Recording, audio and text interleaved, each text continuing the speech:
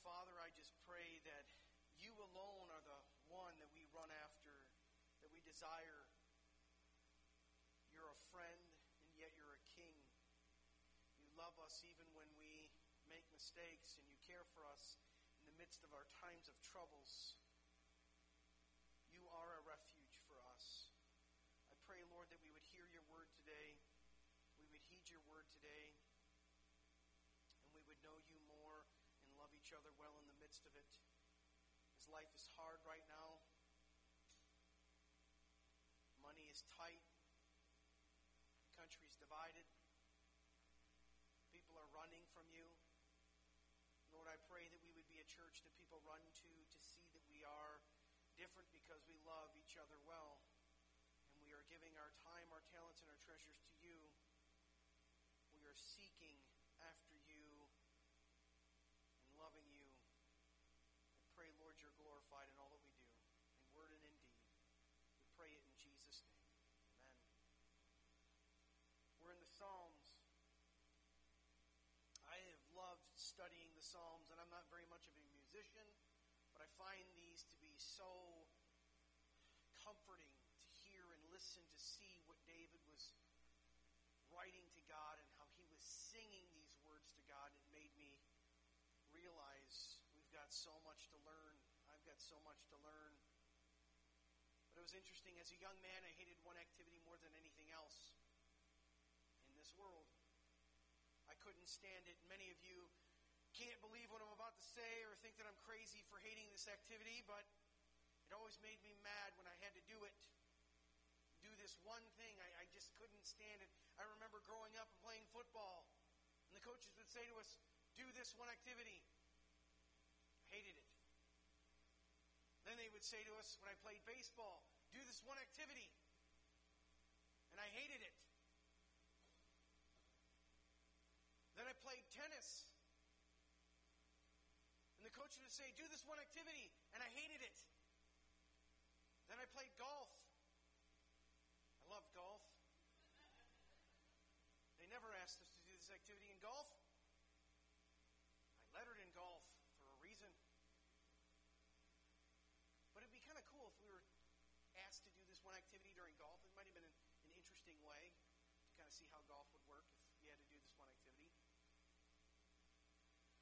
But then I played hockey in the winter, and the coaches would ask us to do this one activity, on skates, mind you, and I hated it. Can any of you guess what I'm talking about? That's right, running. In fact, I'm going to do something for you that's going to show you what I have nightmares about. This is the worst horror movie ever, and I'm sure you guys can relate. This is a horror movie I'm going to share, only one I ever do in church. Here it is. It's got music to it if you want to play the music.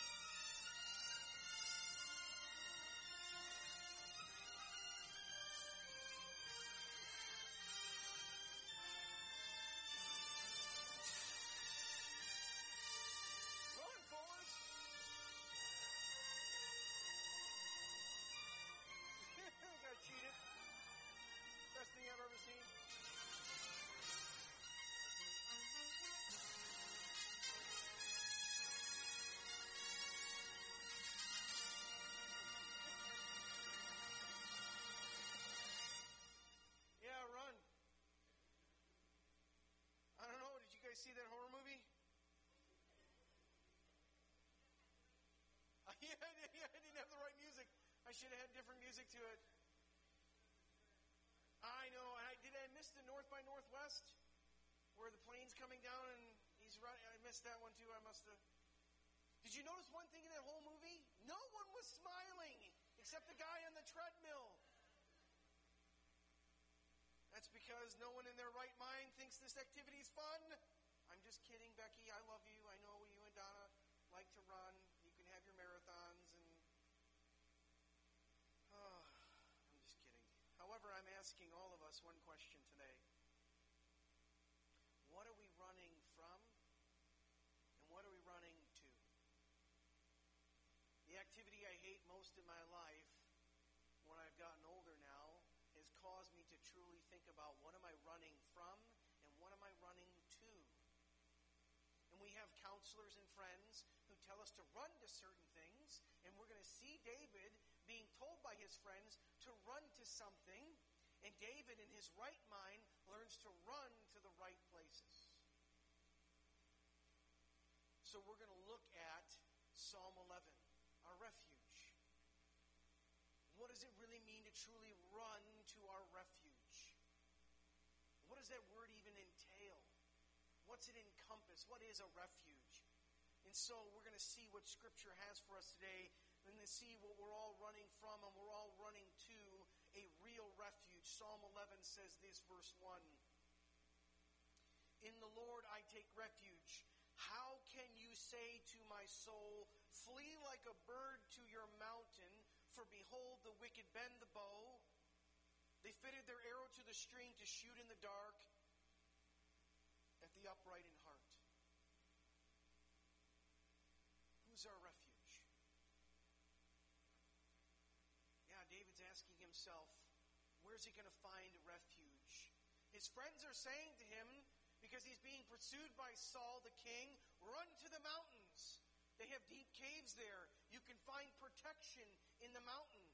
Water usually runs below in the mountain, so why not run there? Why not find protection there? The mountain provides protection and escape.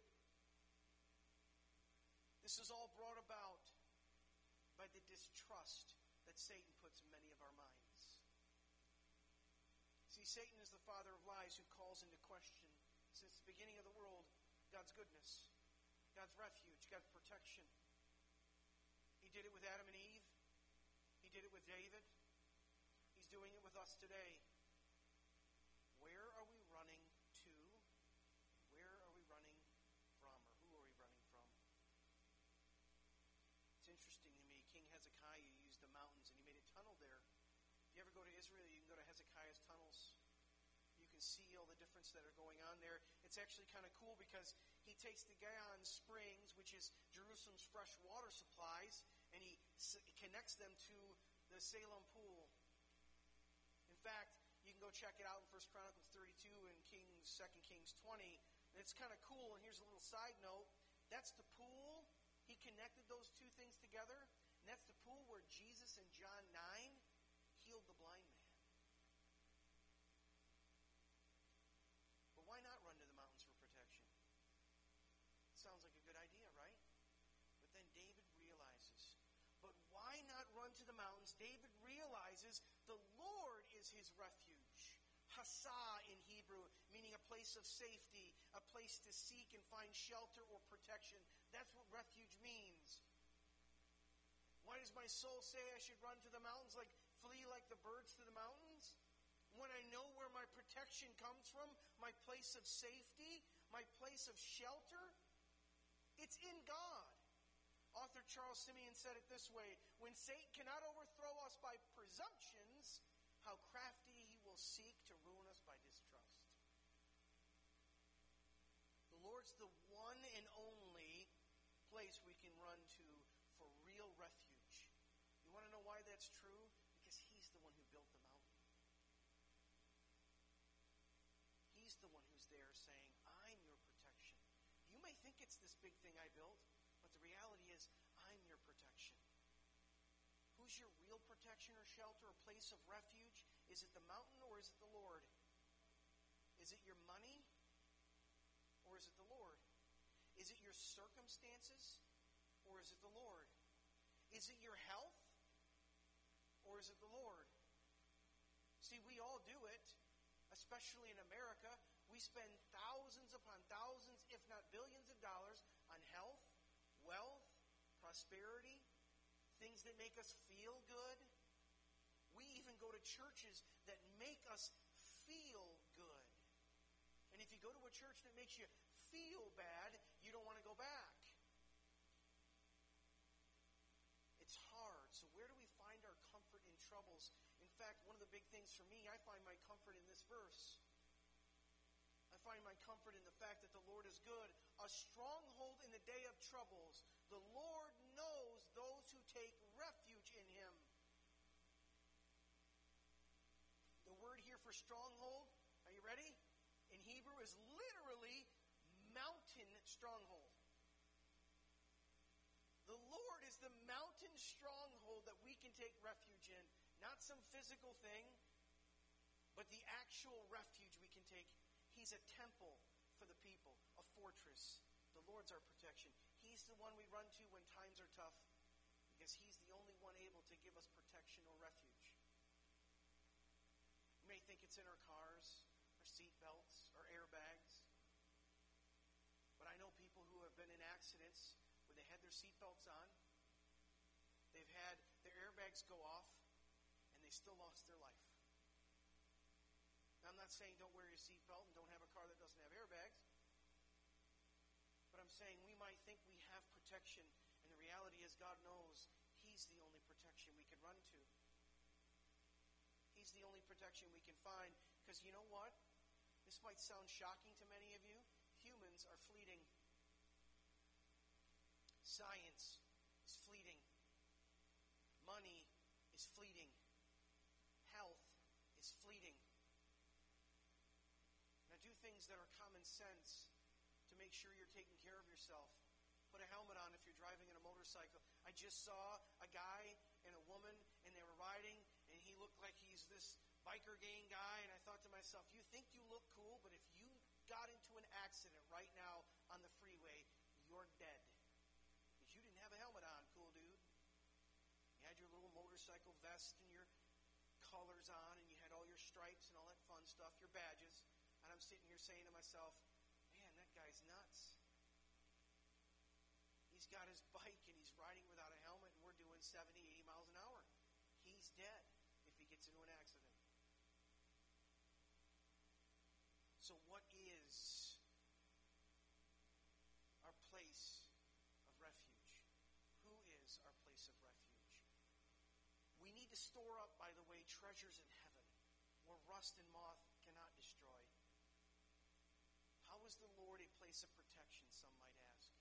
I've been asked that before. How can the Lord, who's not really here, I don't get to physically feel Him, how is He really a place of protection? I can tell you right now, God never says in the New Testament that you will be completely protected from physical harm. It doesn't say it.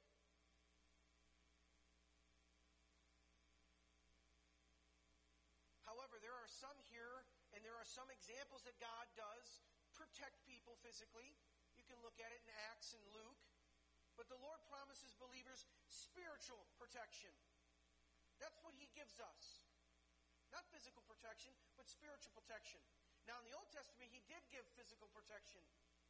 They could pray to certain things, like a bronze snake, if they got bit, and God would save them. But now we have Jesus who came and died for us, and He actually is our protection all the way around. And so we need to learn to number our days, because we're living in times where the wicked have the bent bow. They fitted their arrow to the string to shoot in darkness at the upright in heart.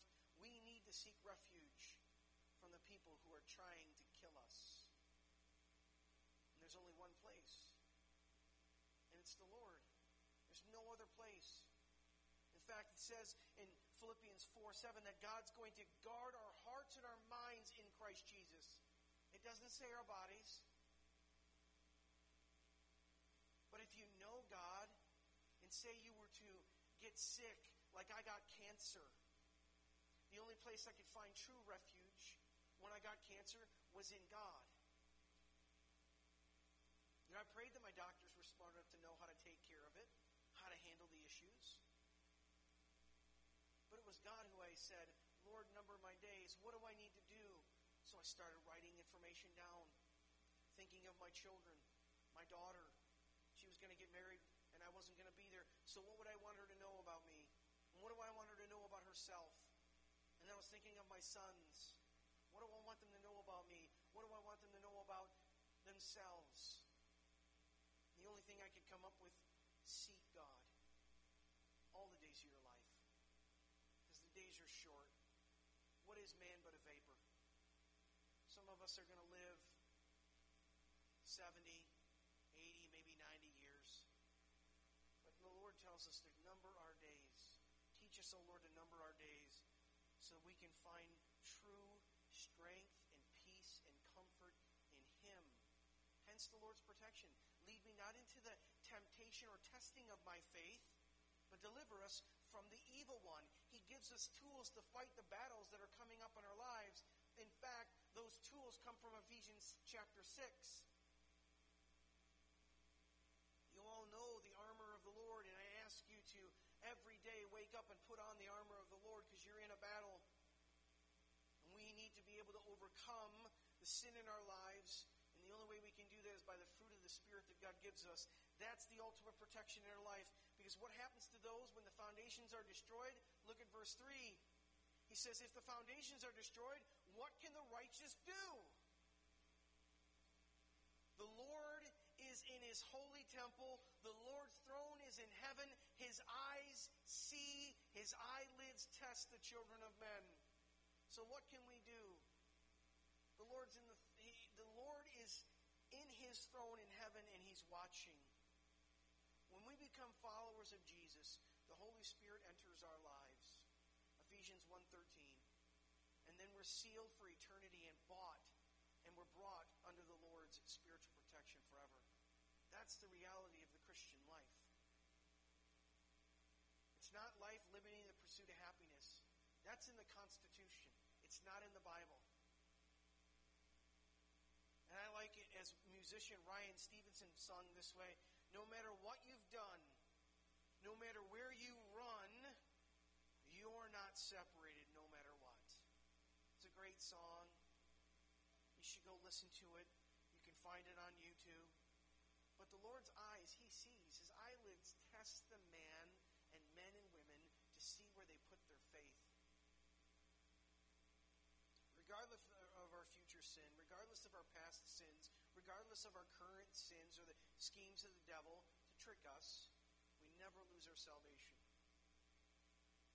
There's nothing in this life that can lose that. In fact, Romans 8 says this, for I'm sure that neither death nor life, nor angels nor demons, nor things present nor things to come, nor powers, nor heights, nor depth, nor anything in all of creation would be able to separate us from the love of God in Christ Jesus our Lord. Nothing in all of creation. Let me ask you a question. Are you a created being? And you can't even do it.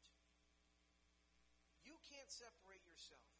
Nothing in all of creation can separate us from the love of Christ. Nothing. Not even ourselves. The foundations can't be destroyed, so we need to, as we're born again, turn to the Lord and look to Him for protection. Not our money, not our jobs, not a mountain. We need to learn to turn to Him. And I'll tell you right now, when you learn to turn to Him, things in your life change dramatically. Because you start to think about things of God and not things of the world. The worries of the world, they start to get less and less and less and less and less. And when we run to the real refuge, we can know who God is. In fact, I want to use the guide method again. Does anyone know what the guide method is?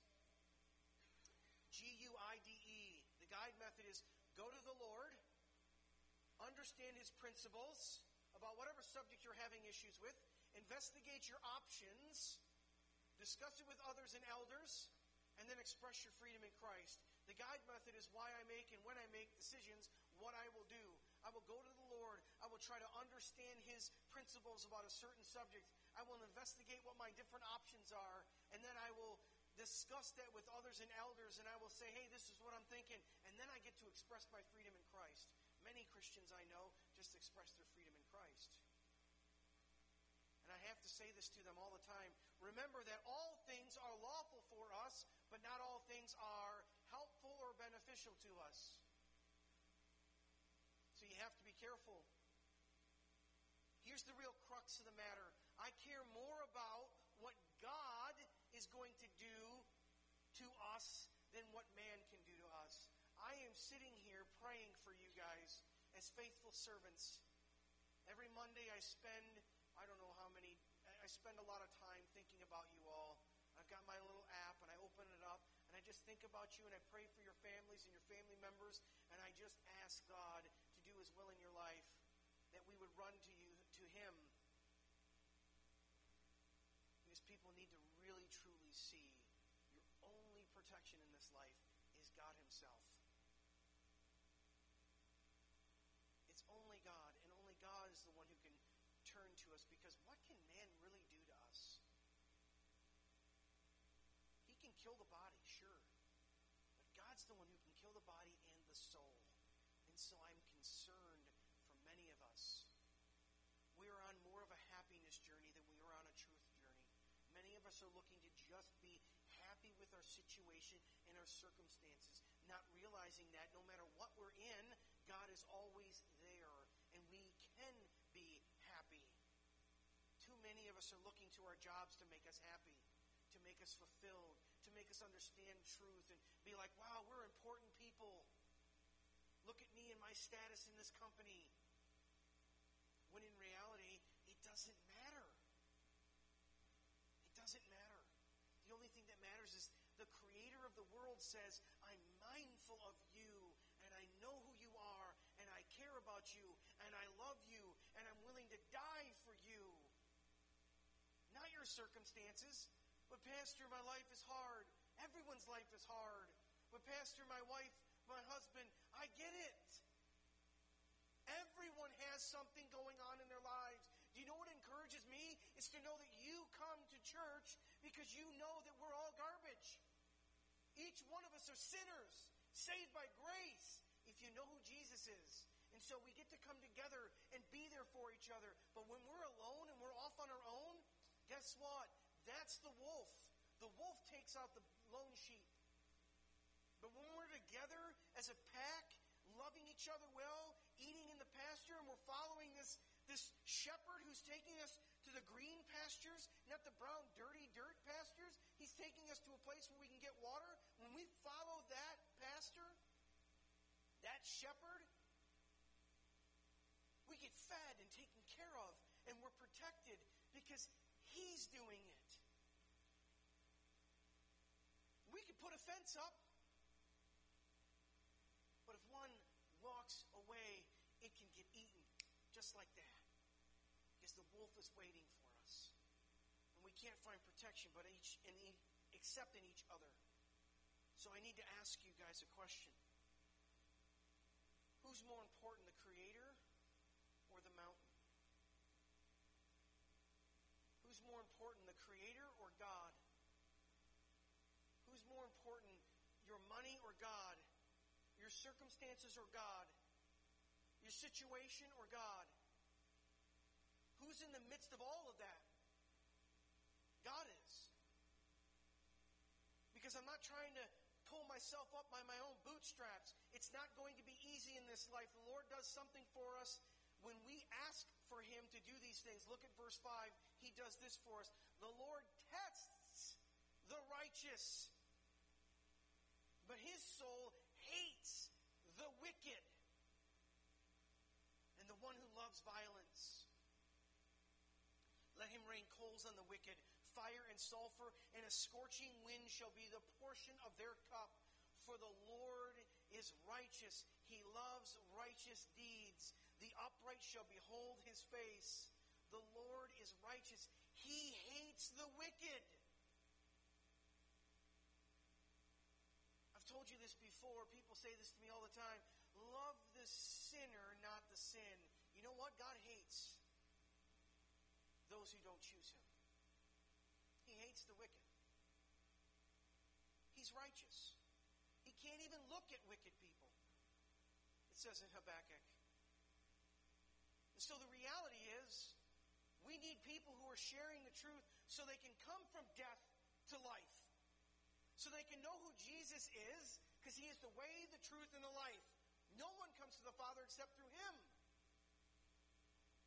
But the problem is we're trying to be happy all the time. I actually mentioned that I was going to preach on this, and I had someone say to me, "Wow, you're going to preach that? How are your people going to react?" I said, "It's the Word of God. It's not me. It's him." "Yeah, but that's so hard to hear. I could never preach that in my church. My people would just leave." And I thought, you can't preach the truth? Why? Is it because your people are on a happiness journey, or are they on a truth journey? Because I'm not just preaching it to you, I'm preaching it to myself. I need to realize that I can't just run to the things I think are going to take care of me, because they don't. I've confessed this to you before. When I'm sad, you know what I run to sometimes? A lot of times, I run to food. I run to food. And by the way, that's just as bad as running to a bottle. So I'm no better than you guys. I'm just praying that in my days, I'm running to God because he is righteous. The Lord loves righteous deeds. Do not be deceived, people. God is not going to be mocked. For whatever one sows, that he also will reap. That's hard to hear. If we sow fleshly deeds, then we will surely die. But if we sow heavenly deeds, then we shall surely reap eternal life. So let's not grow weary doing good. And let's do good to each other and everyone. Because our calling is to the Great Commission. It's to make disciples. Go therefore, make disciples of all nations, baptizing them in the name of the Father, the Son, and the Holy Spirit. What are righteous deeds?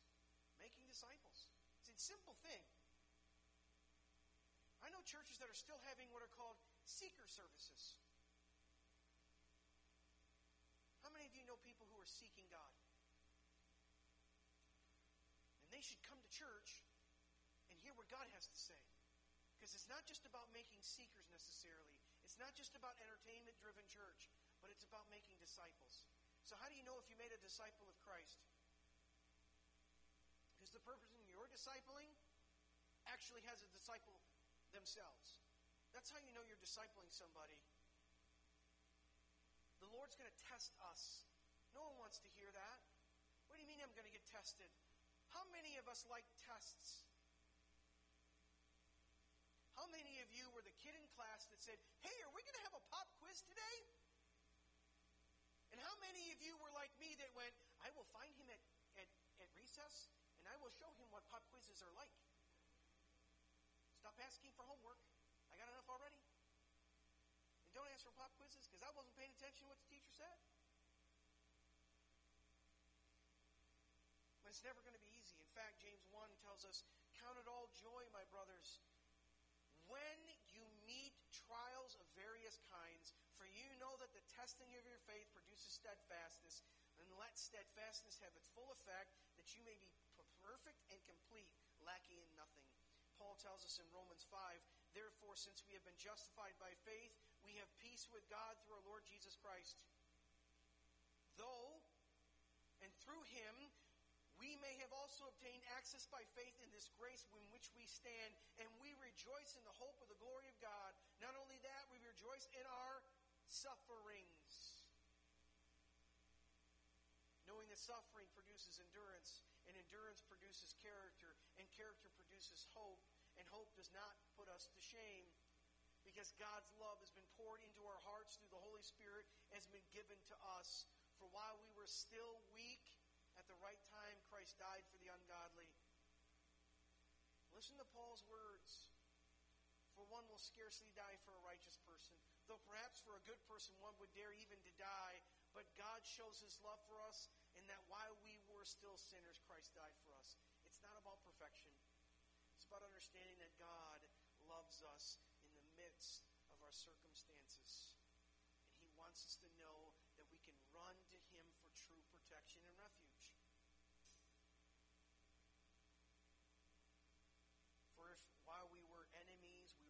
reconciled to God by the death of his Son, much more now we are reconciled, shall we be saved by his life? More than that, we also rejoice in God through our Lord Jesus Christ, that through him we have now received reconciliation. Let me help you guys out with something. The Lord is righteous.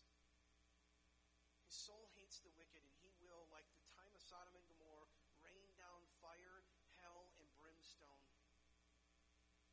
However, he loves righteous deeds.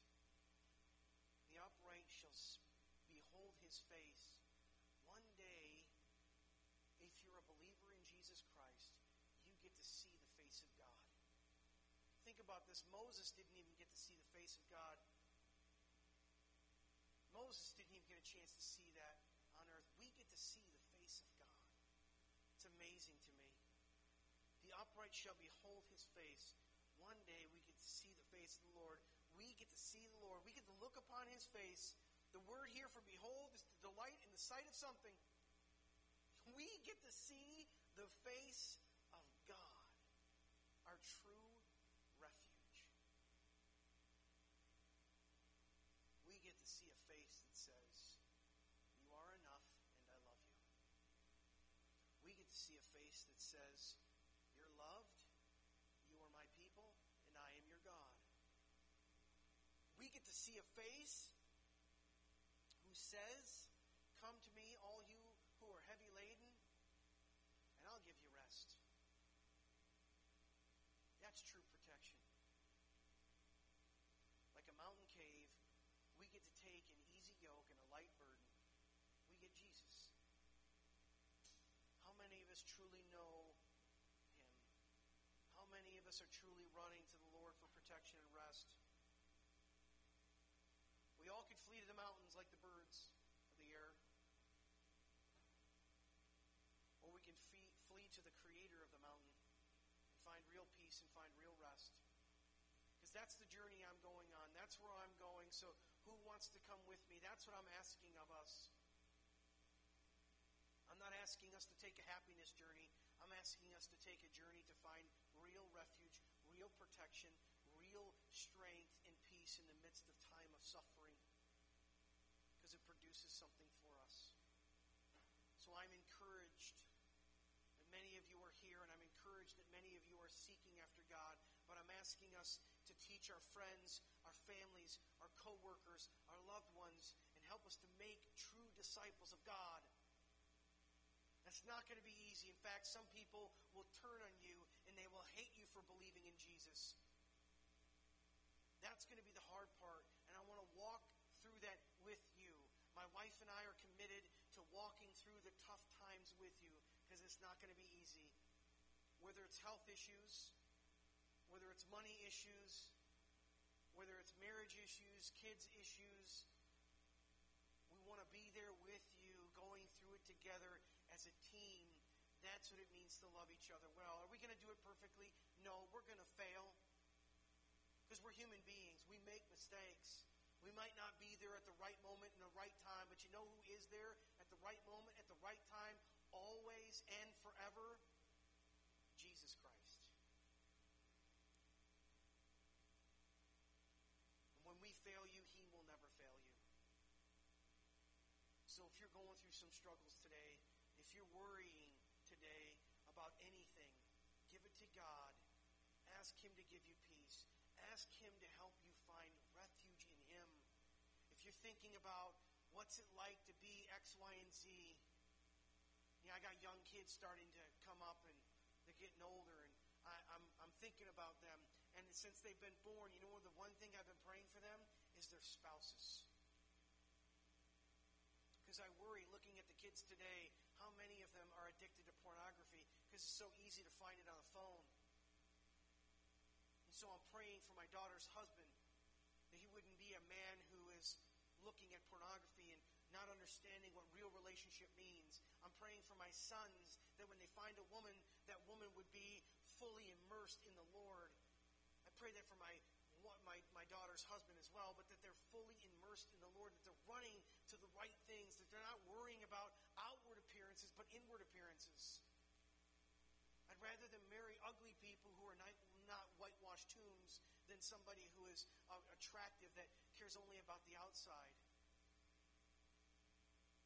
I'm praying for each of you and your families, and I'm asking that God would come alongside them and encourage them and lift them up and build them up.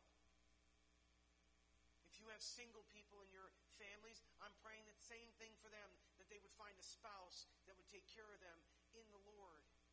Because husbands, you need to understand something. There's a TikTok joke out there right now, and it says that the only way to ever really find true happiness is to never get married. Because once you get married, the wife stops doing everything a man wants, and she just starts nagging. Why? Why did you park like that? Why? Why would you park here? Why are you parking here? Why? And the husband's going, what's wrong with where I park? Why? Why would you park here? Fine, boss, where do you want me to park? Wow, you're really angry.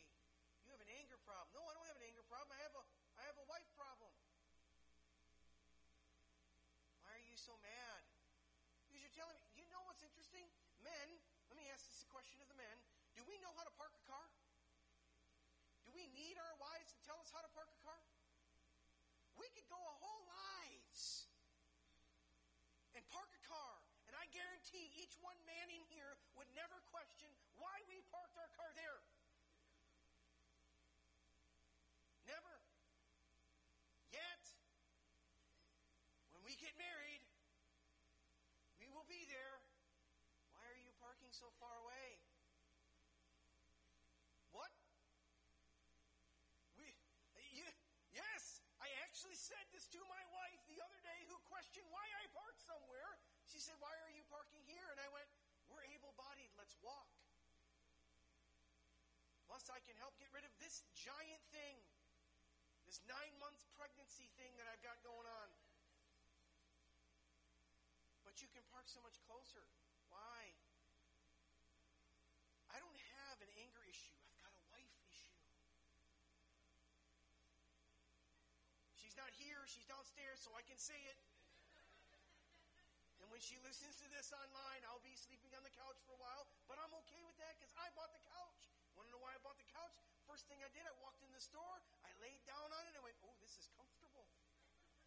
I could sleep on this. Because I don't know if you know this or not about me, I'm kind of a confrontational guy. But I looked at it and I asked myself, where are we truly finding our refuge? Because our marriages aren't always easy.